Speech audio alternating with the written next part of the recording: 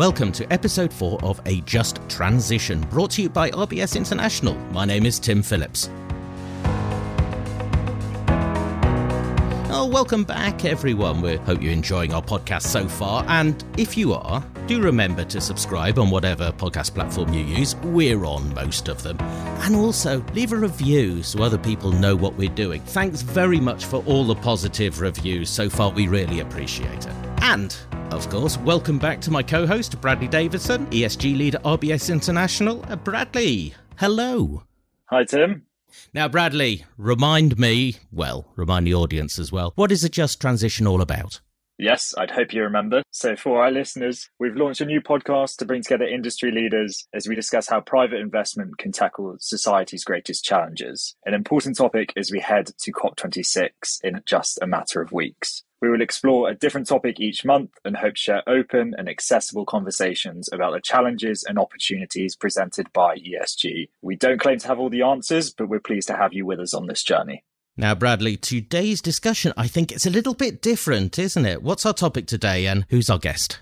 Yes, we're always trying to bring diverse opinions and viewpoints to this podcast. So I'm pleased to introduce Leslie Gent, Managing Director and Head of Responsible Investing at Coutts. Leslie is going to help us explore the true impact of responsible investment, as Bloomberg predicts that global ESG assets are on track to exceed 53 trillion by 2025, representing more than a third of the 140 trillion projected total assets under management. Leslie, welcome to the podcast.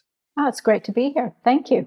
Thank you for joining us. So let's dive in. Coutts recently became the UK's largest private bank and wealth manager to achieve B Corp status and has a program called Responsible Investing. Leslie, why is responsible investment important to Coutts? Well, first of all, responsible investing for us is a bit more than just a program. For us, it's our investment philosophy. It's something that we consider across all of the assets that we manage on behalf of our clients. So what is it and why is it important? Well, for us, it's very simple. It means that in addition to considering financial matters when we're making investment decisions, we're also considering the impact that these investments might have on the environment, on society. We're also considering, are the companies well managed? Is there good governance behind them? So it's that kind of holistic approach that goes a little bit beyond traditional financial analysis. Why are we doing it? Very simply, we think it's the right thing to do. But more importantly, we genuinely believe by managing these environmental, social, and governance issues, it will deliver long-term shareholder value. Leslie, normally on A Just Transition, we focus on asset management, and we're talking to you today about your behaviour as an asset owner. Is there much that asset managers can learn from this? Great question. Yeah. We're very much a hybrid. So we call ourselves an asset manager, but we have attributes that are more similar, as you said, to an asset owner. And maybe I should just explain a little bit. We tend to invest as a multi-asset global investor. So across equities, across bonds, government bonds, credit. And we implement our portfolio by investing with other investment managers' funds. And so, yes, there is something I think that asset managers can learn from us, because so much of what we're trying to do within our responsible investing program is actually drive change within the asset management industry. And so we do look for quite a few things from the asset managers that we work with. First of all, we believe that the industry is required or needs to do more in terms of driving change. And that means we expect our managers to be active shareholders so that they're actively voting at AGMs, that they have a program of engagement with the companies that they invest in on material issues. So those are sort of like minimum standards, and we expect that of all asset managers.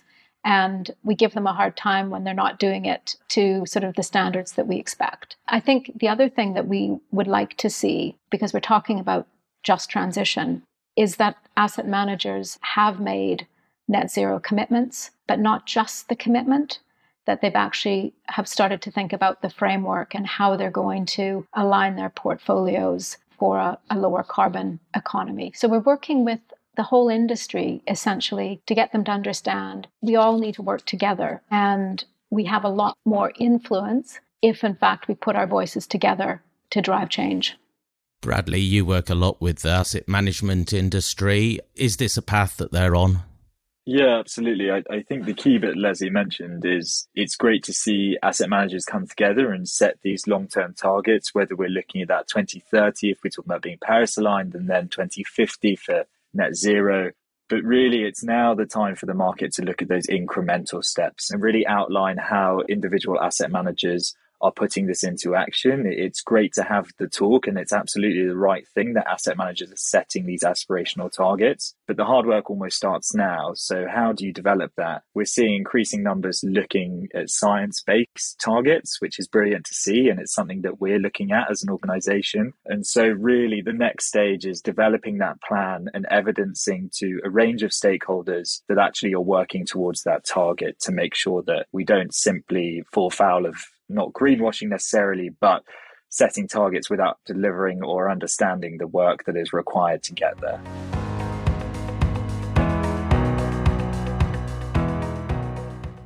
Now, Leslie, you talked about standards when you're engaging with asset managers, and we've spoken about your responsible investment and the importance that holds at Coutts. How do you define responsible, and what rules do you use for investment when you are looking at that strategy?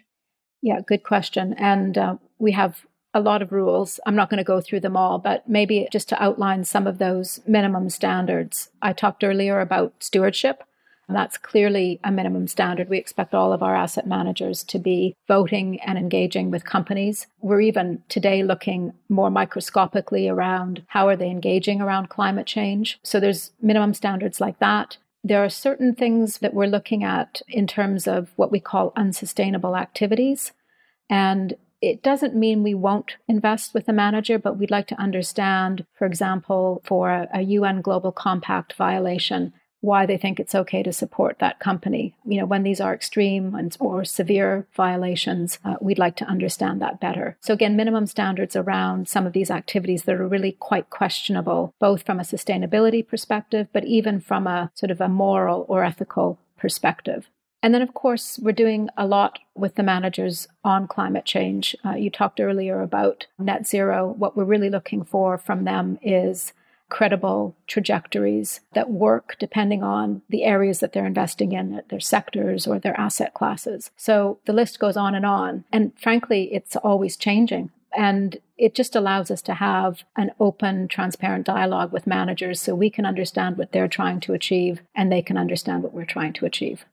Yeah, absolutely. It's incredibly interesting to understand those minimum standards when you're trying to create rules in an ever-changing landscape, and especially as technology and understanding of particularly climate change continues to develop. If we look at those that are getting it right, can we see specific outcomes? Is there a shift towards certain technologies or types of assets that we're seeing as a result of a robust ESG strategy?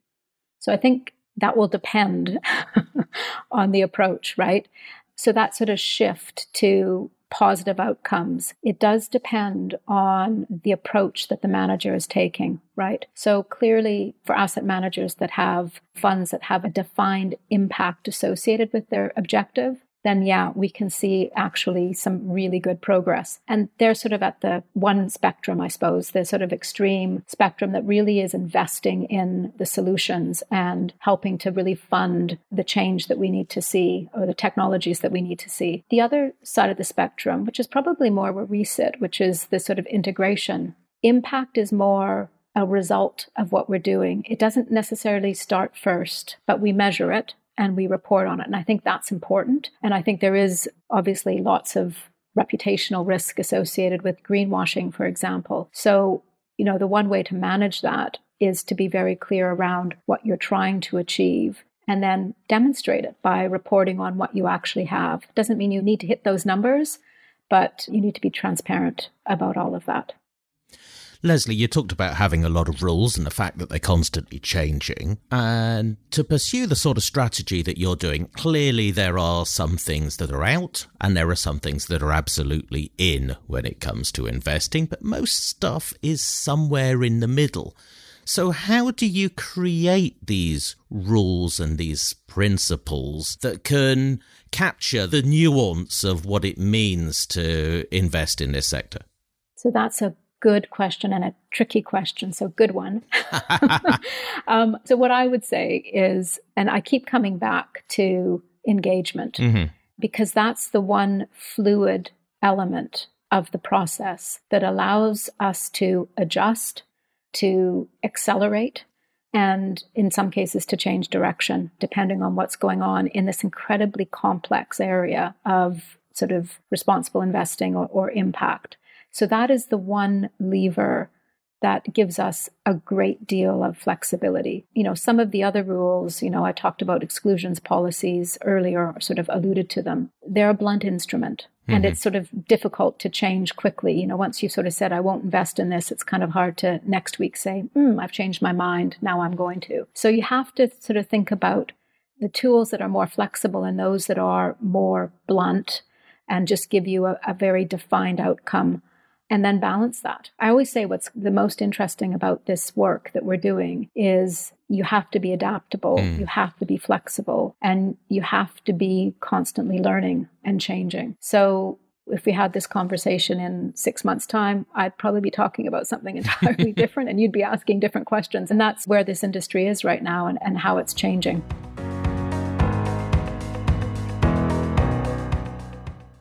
Something I want to ask both of you about. As Leslie's talked about engagement, we talk about cooperation in an industry that is marked by quite fierce competition. How do we cooperate as a group so that we don't fall foul of the problems of greenwashing or carbon leakage or just disinvesting from something that someone else will pick up the investment in? Bradley, you go first.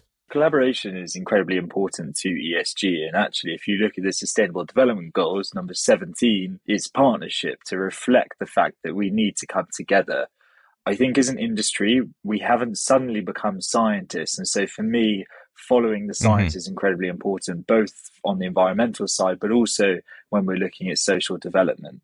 The first step that I would say to our customers is really look at what alliances or groups there are that exist within the market that you can specifically join. I think by being part of these alliances, so the Net Zero Asset Owner Alliance or Net Zero Asset Managers Initiative, a great way is to set a target that is in line with your peers. And then through that channel, work with those members to really outline those individual next steps. And I think that's where we'll see these alliances and these groups move towards. It's been incredibly positive, actually. I think if we look at the collaboration, we're doing the right things, and everyone has not forgotten that we're competing, but decided that there is something greater than our immediate competition on a financial aspect that we need to tackle and that we play an incredibly huge role within. And so actually, if you look at climate change, which clearly is only part of ESG, I think it's a really good example of how we are doing this and how we're coming together. And then, of course, I can't mention climate change without mentioning COP26. It's really another part of collaboration for our customers is that public versus private investment collaboration, and actually making sure that we're being the most efficient we can with the capital that exists. So we're looking at public policymakers to identify where private investment is needed the most and where we can fill the gap. And actually, we need that collaboration to continue. And I'm hoping through the development of the EU social taxonomy, which is starting to come together, that we'll bring that into the social aspects as well. But I think we're doing it right. We recognize we don't have all the answers, and that's not just us saying that. That's many of us here. And as Leslie said, we can't let perfection stand in the way of progress. There's an immediacy here. And so it's making sure that you're in line with your peers, not only from an individual perspective, but to look at that societal challenge that we face. How do you approach this at Coutts, Leslie? Bradley has said this brilliantly, and most of what I'm going to say is a bit of a repeat, but the collaboration is absolutely critical in terms of what we're doing. The Net Zero Asset Managers Initiative, we've joined that, and IIGCC, they have been really useful organizations for us. We can learn best practice. We can understand where others in the industry are struggling, where others have made breakthroughs. It's been brilliant. And it is true, this hasn't been the way the industry has historically operated. So it's quite rewarding to work in such a collaborative way to drive important change, real world change. And yeah, it's absolutely critical. He is good at saying things sometimes, isn't he, Leslie? Yeah, he's good. Yeah. Only occasionally.